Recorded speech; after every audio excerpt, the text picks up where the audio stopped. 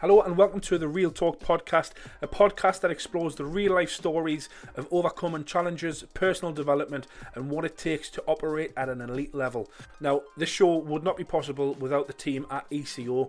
ECO are one of the UK's most exciting and rewarding sales and customer service contact centres, working with some of the UK's biggest and best brands. ECO have contact centres in the North East in Sunderland and in South Yorkshire in the heart of Sheffield City Centre. They're always recruiting for the best and the most elite level sales and customer service personnel. Give them a follow on social media and visit ecoutsourcing.co.uk/careers to find out more. Now, on to today's episode. Today I was joined by Matt Piper. Matt is a former Premier League footballer with Leicester City and with Sunderland as well. Matt has a very unique story. He had a very short professional footballing career, cut short due to injury. Once football had been sort of taken away from him, he found himself in a very dark place where he turned to alcohol and to drugs. Thankfully, Matt got the help that he needed and the support from Tony Adams' charity Sporting Chance. He's turned his life around. He's now growing a fantastic football and sports academy for the youngsters in Leicester and the surrounding areas. Matt is a genuinely nice guy, does a lot of charity work. I hope that you get as much from this as I did. Let's get into it. Right guys, welcome to episode 10 of the Real Talk with ECO podcast. Today we're fortunate enough to be joined by a former Premier League footballer, Matt Piper, Sunderland and Leicester. Leicester born. How are you doing? You alright? Leicester born indeed, my friend. Yeah, I'm very good, thanks. Thanks for having me on. No, I mean it's a pleasure, and we're just chatting there. You had quite a unique career in football. In that, and you had some challenges thrown your way. For those who weren't aware of your career in football, do you want to just kind of give a brief overview of your time in the Premier League? Yeah, I will do, mate. It was brief. I sort of grew up in Leicester, as you said, born in Leicester, grew up in Leicester, sort of went all the way through the general channels that young footballers normally do when they play for their hometown club. Got in the first team around 19, played 20 or so games for Leicester City, and then we got relegated out of the Premier League. And then Sunderland came a-calling, who was still in the Premier League. And it was a big move for me, but I didn't want to leave. I didn't want to leave Leicester. I'm sort of the hometown boy. All my family's here, all my friends were here. And I was just looking forward to playing for Leicester in the Championship. Yeah. But that wasn't to be. The club were on the administration, so they said they needed the money. So reluctantly at the start, I moved to Sunderland. But when I got there, I loved it. The passion in the fans, the football club, the way they looked after me when I first got in there. And I started really well, but then I got injured after the first 12 or so games. And then literally from then on for the next 4 years was just injury after injury. And in the end, I think I only played, 30, 40 games for Sunderland in a 4 or 5 year period. So it turned into a bit of a nightmare, mate. Yeah. I mean, obviously, you can tell from my accent, I'm from the North East, but I'm on the other side of the water. Well, my allegiance is on the other side of the water. I actually work in Sunderland, but I'm a mag through and through. Was there something about your sort of your upbringing in Leicester and the kind of people? Because I've been to Leicester a few times and I've seen and spoke to a lot of the people, and there seems to be a correlation between you guys down there and us up here, just hard work and grafting people. Did you find that when you came up to the North East that there was a similarity in the type of people? Yeah, without doubt, mate. I mean, before I came up, the first time I came up was to meet Peter Reid. And I was thinking, Sunderland, where's that? And I had to have a look on the map. And because I travelled out of Leicester a lot, but normally it was further down south. Yeah. And the furthest north I went really was Nottingham. Yeah. So it was a big shock to me.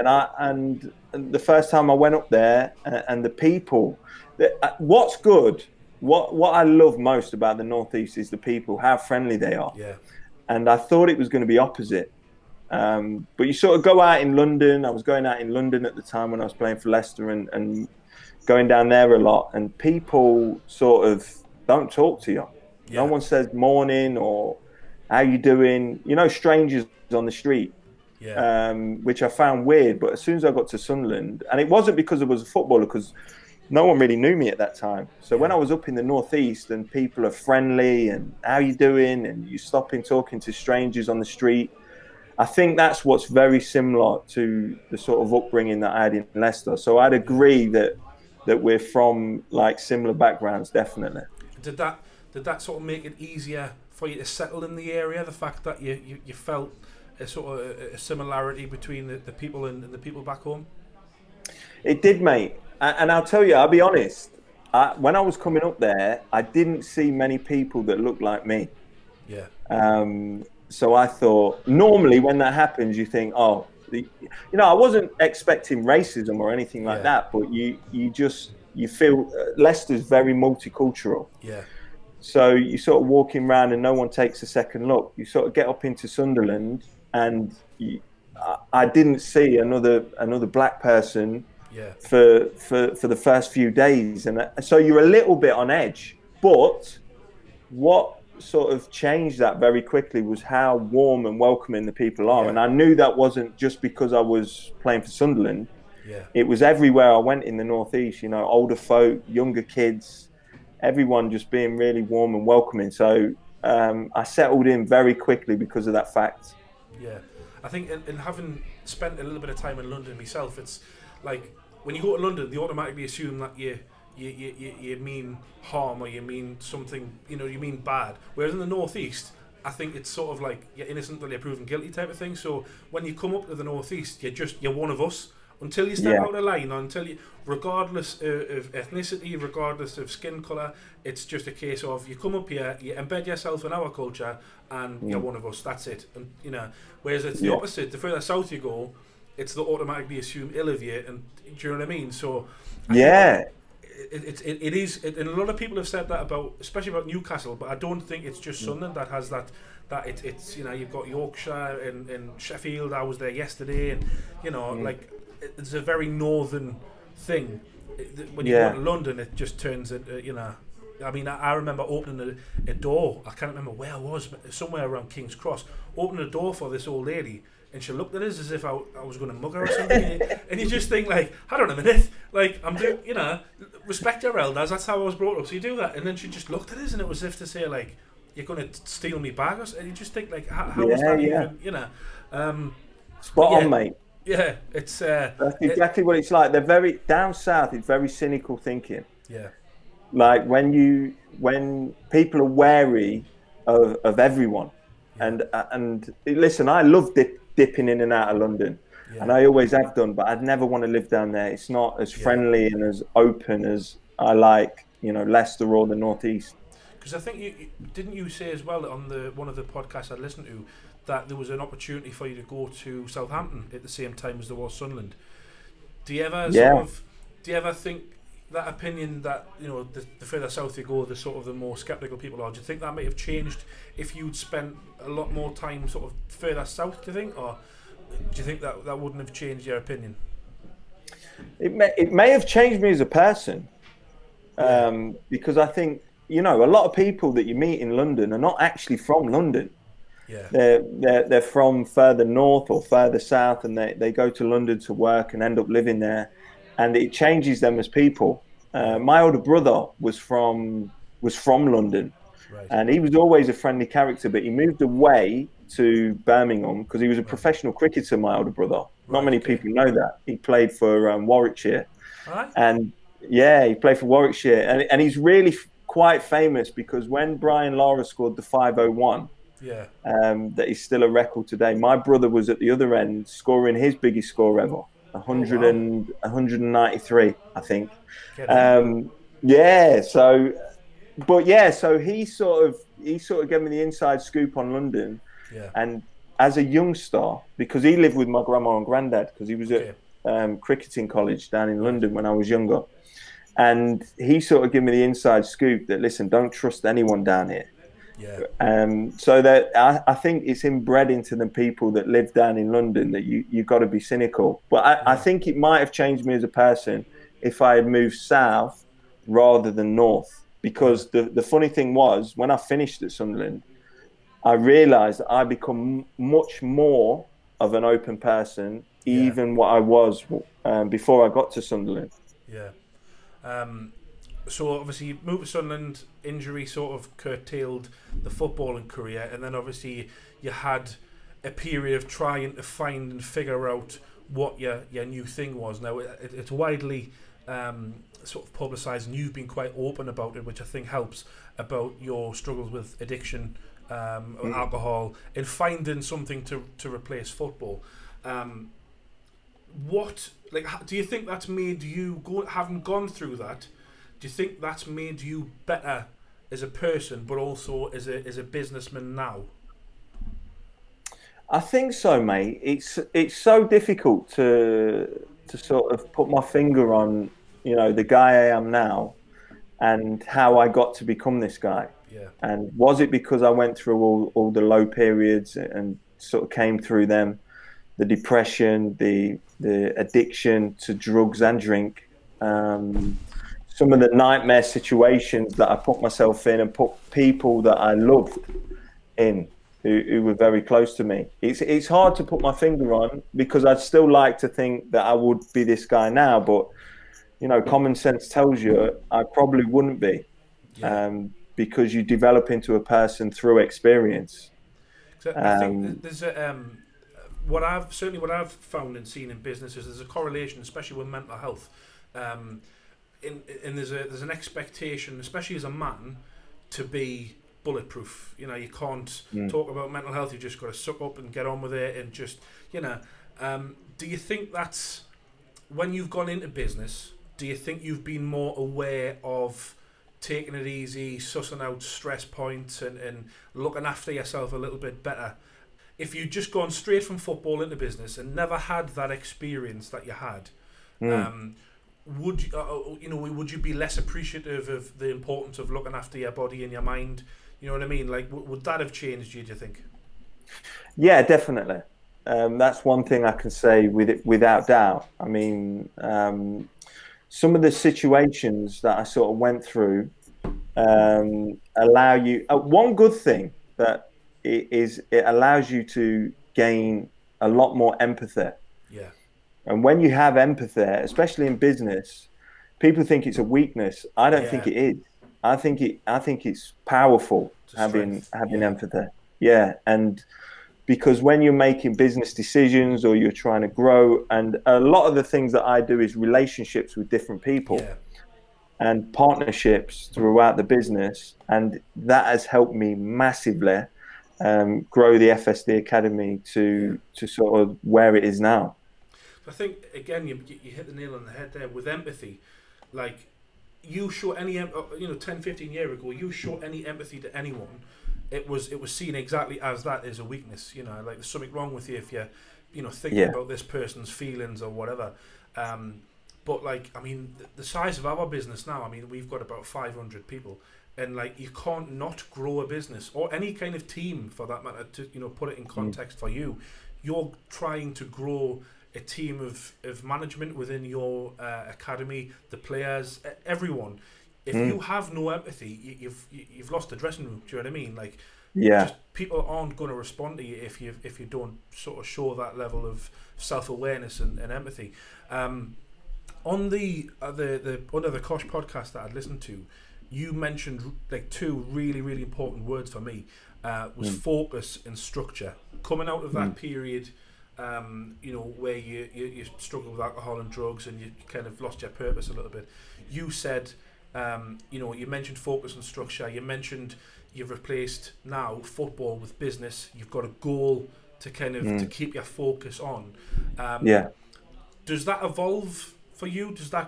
Is there a incremental goals that you set yourself to keep your sort of interest, to keep you fresh, or is there just one overarching goal that you strive for?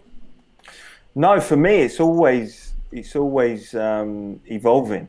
The first purpose, like I said, when the purpose to own my own academy and help inner city kids from Leicester started back in 2009, while I was in rehab in 2009. I didn't actually get the academy started until late 2016. Okay. But it was a building process. So I had the thought, I want to own my own academy, and I want to have 50, 60, 70 kids, and I want my own premises, and I want to run a life skills program with it. So there was all these ideas, but that was the huge goal that I had. What has really helped me over the years is setting short-term goals, but the huge goal is out in front. So that purpose, what I talk about, is always pulling me forward. Yeah. Always. If you set your goals too small, as soon as you've achieved it, that's when the structure comes away from my life. The focus comes away, and there's nothing pulling me forward anymore. And that's all right if you're ready to then set a new goal.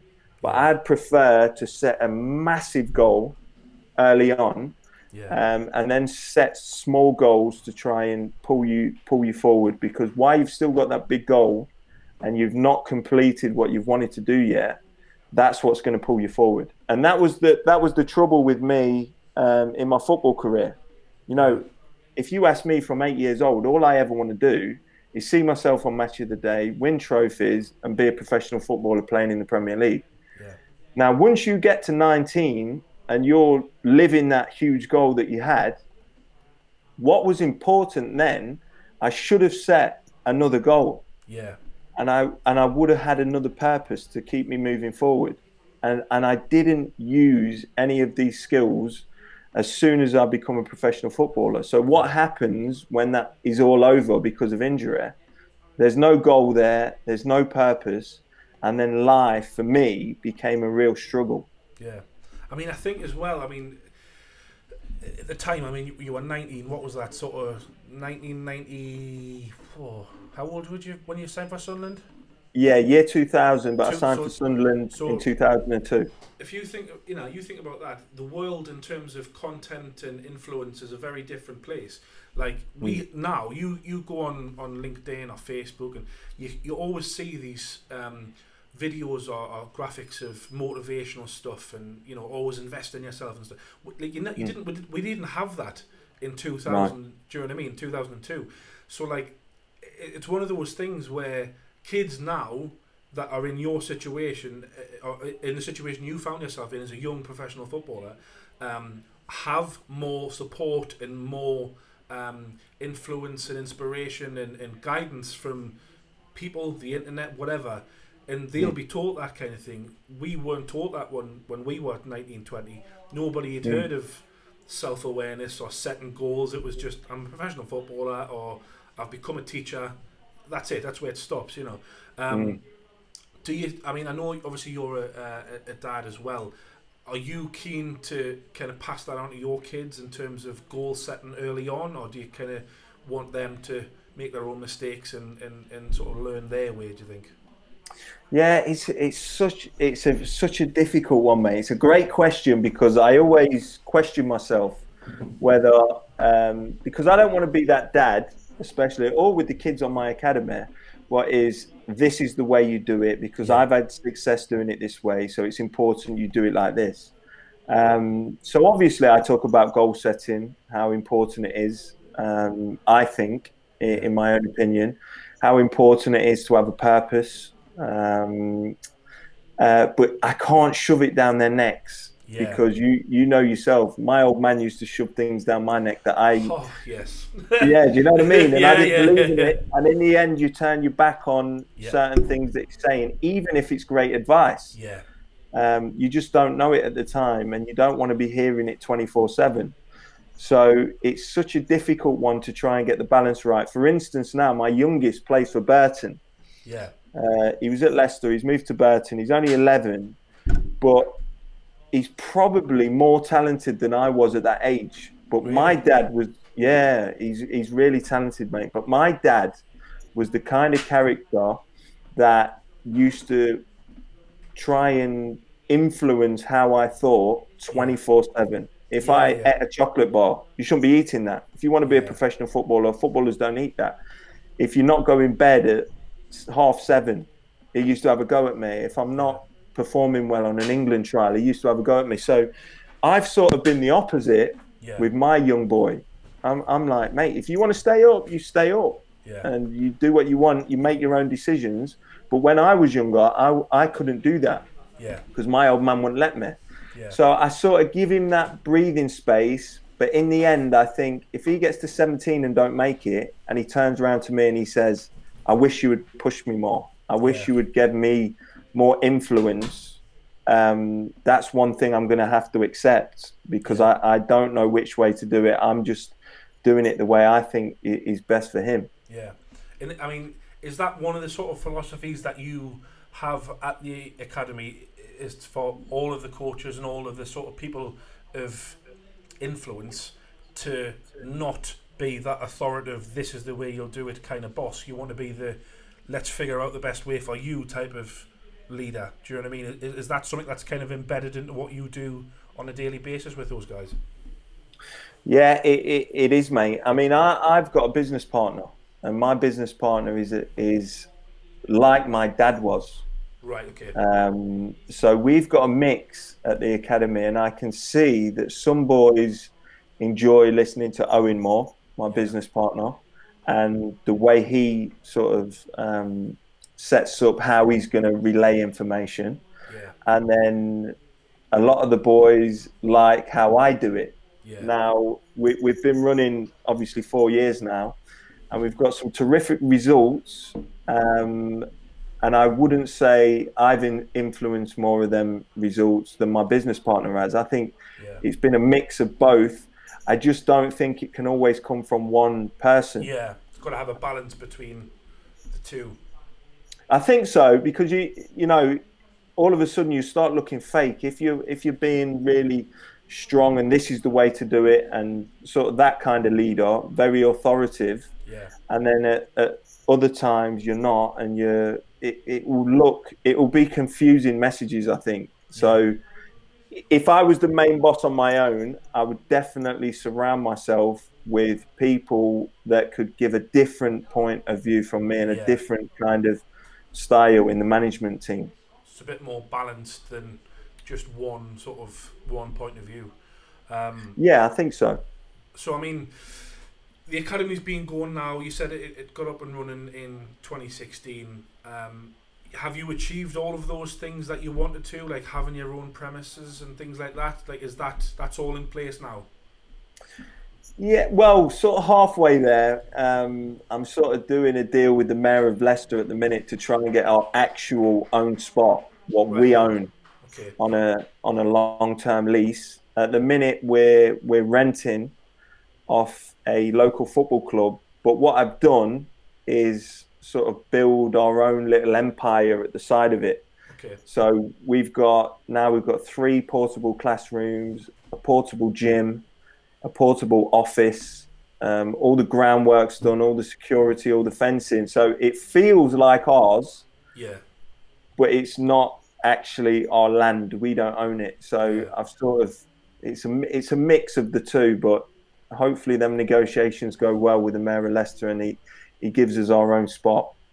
So once you've achieved that, what, you know, I mean, as you say, you've had that since 2012, so 8 years. What's the next 8 years for the business? Like, where do you see it going from here?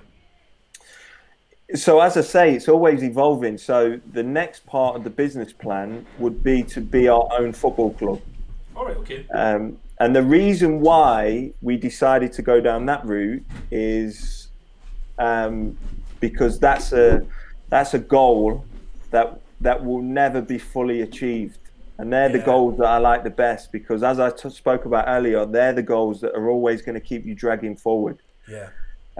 So obviously I look at people like Gary Neville and what he's done with Salford City.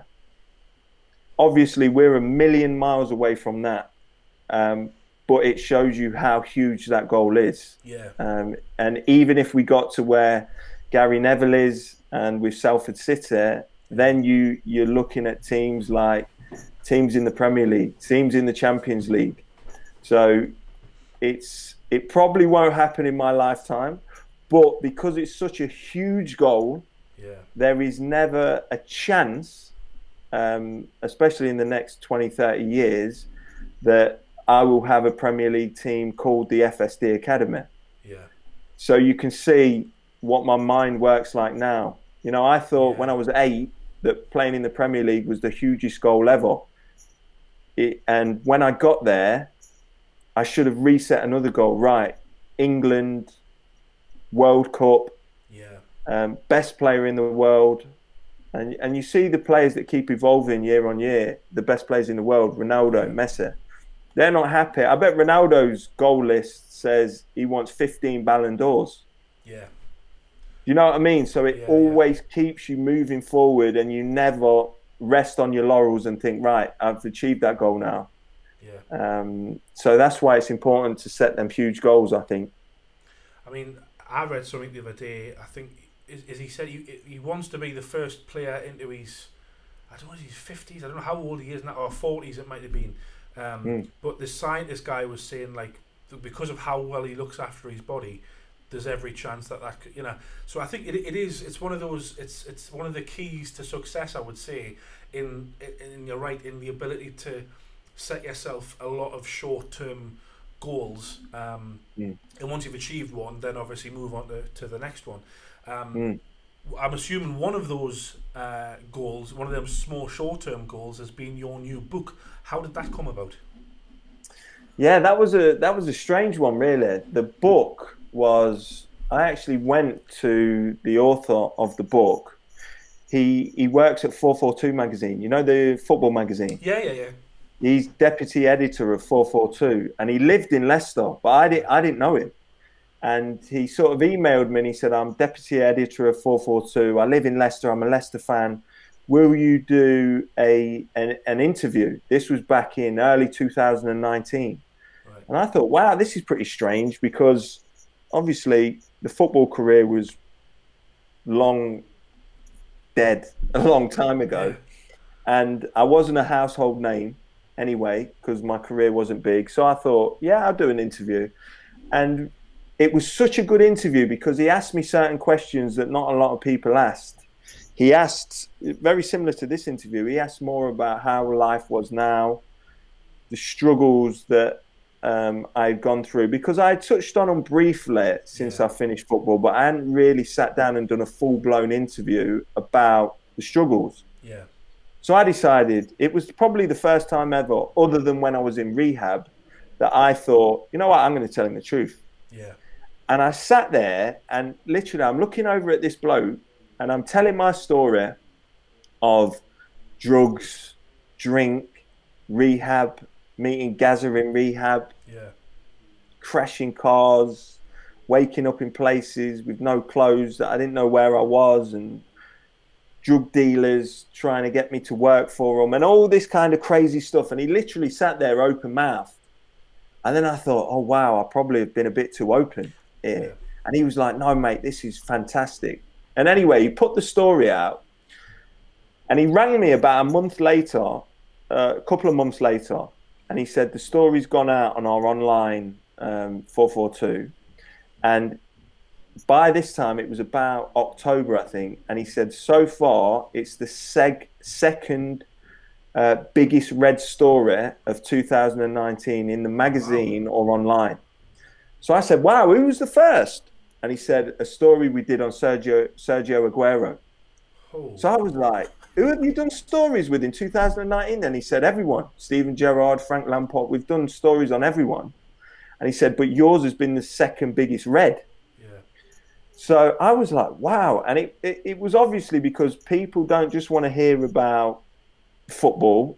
Yeah. They want to hear about the life of footballers, and not always when it goes right. You know, the trophies that you win or the amount of money you make or the cars that you drive, they want to hear that real story.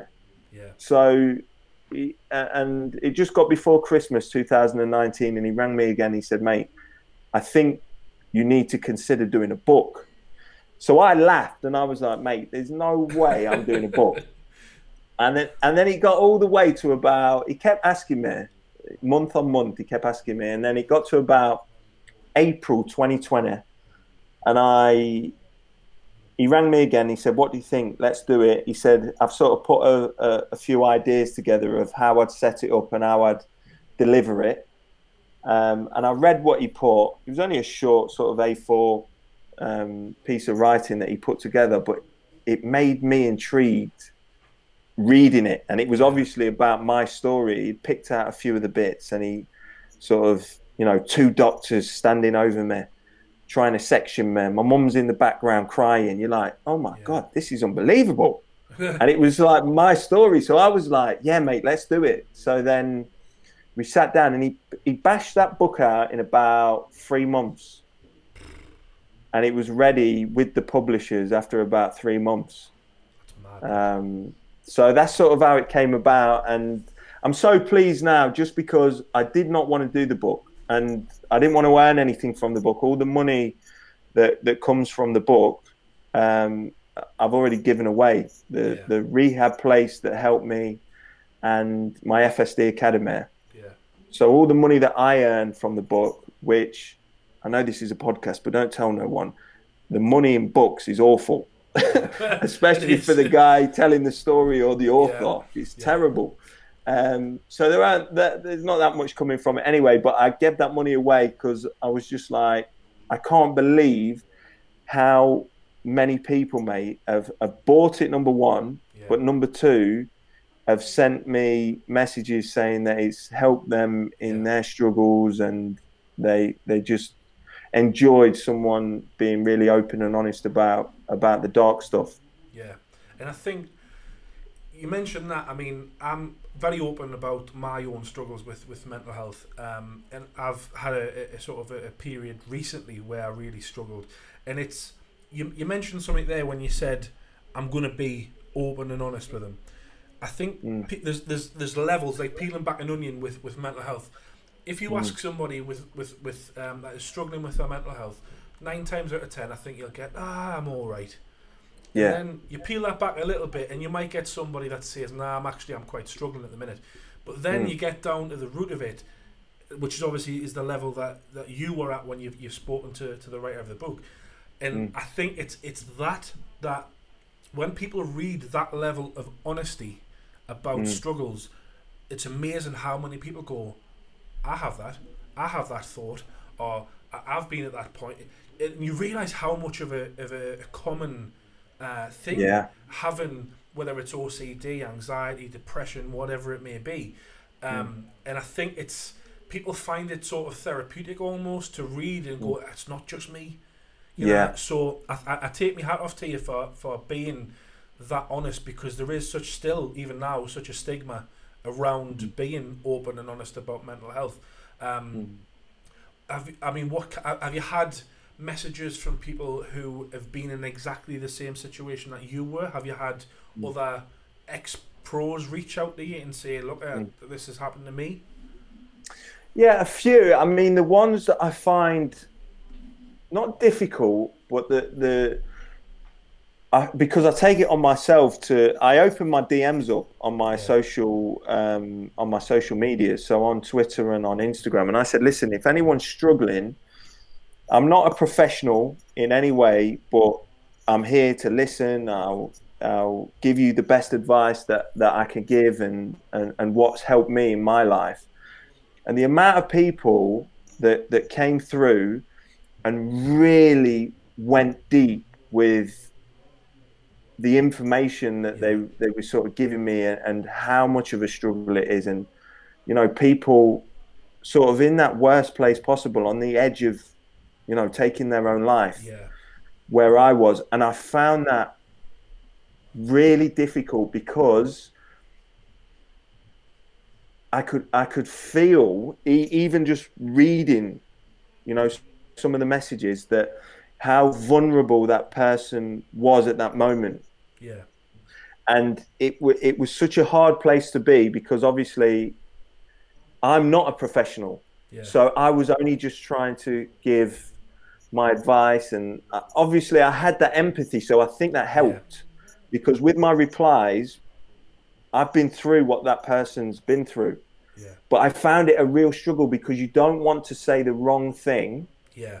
And I think I'm self-aware enough, and I know what I would have wanted to hear at those moments that I was at my lowest, that you don't want to hear things like, oh, you'll be all right, keep your head up. It's not the end of the world, Yeah.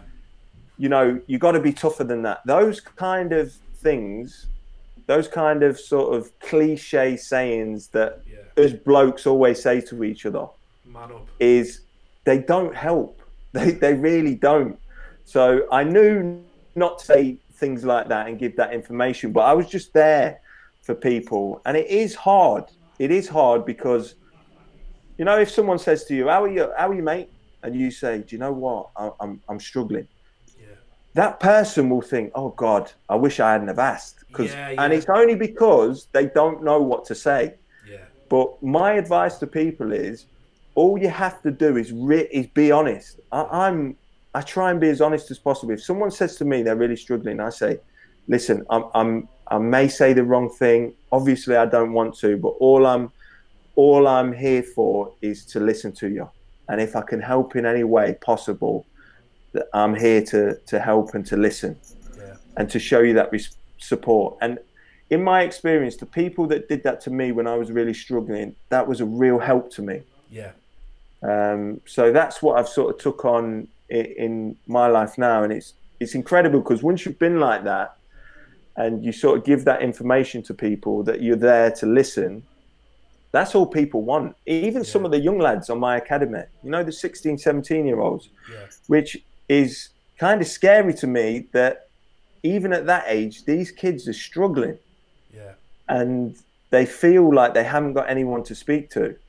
So if it's me or if it's one of my staff that they can speak to, and it helps and supports them, or we can signpost them to places that can help them, that's what's important to me. And the great thing is that this is what I say to people all the time. Once you're that honest and open with your own struggles, when anyone talks to you, or you feel you've given a piece of information or a bit of advice, or you've just sat there and listened to someone for 20 minutes and you can tell that you've helped that person, it raises you up as well. And you feel better. So that's why it's so important to keep talking to people. That was going to be my next question. Have you found the whole process of obviously going through the process of writing the book, and then obviously you're receiving messages on social media, have you found that therapeutic to you to share this journey almost of managing mental health? Have you found that therapeutic in that process? Massively.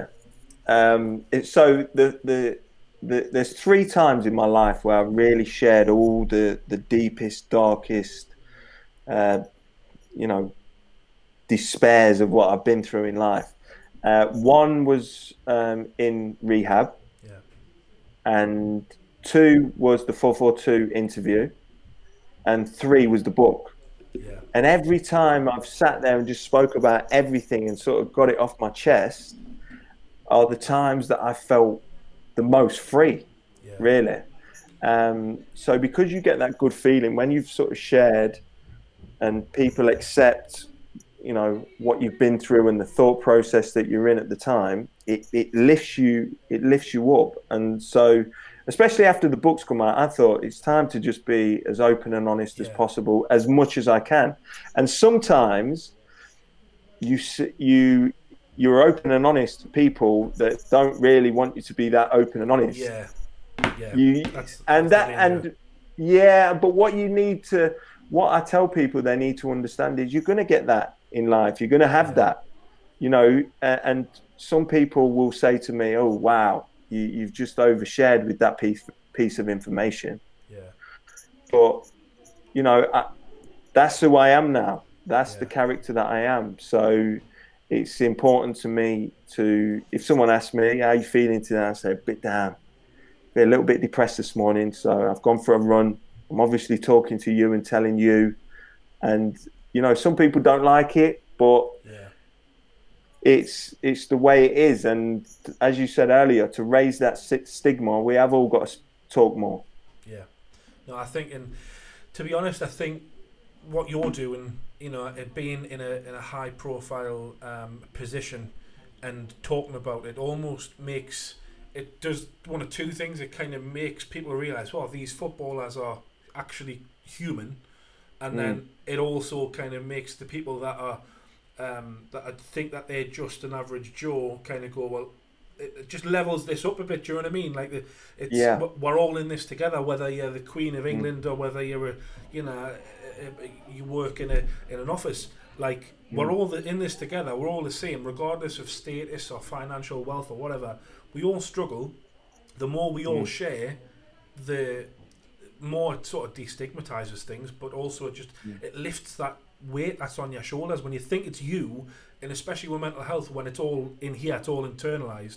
Like I found it sometimes I'll have like these intrusive thoughts that the more I keep them to myself, you kind of go, oh, this is real. The more you repeat it over and over again, this is real, and then you say it out loud to somebody. Like my wife, God bless her, like she puts up with so much of my madness, but I'll say things out loud to her, and she'll go, have you heard yourself? Do you know what I mean? Do you realise how ridiculous that is? And then you kind of calm down. But if you don't have that outlet, and it's all in your head, like, you know, it's a dark place to be.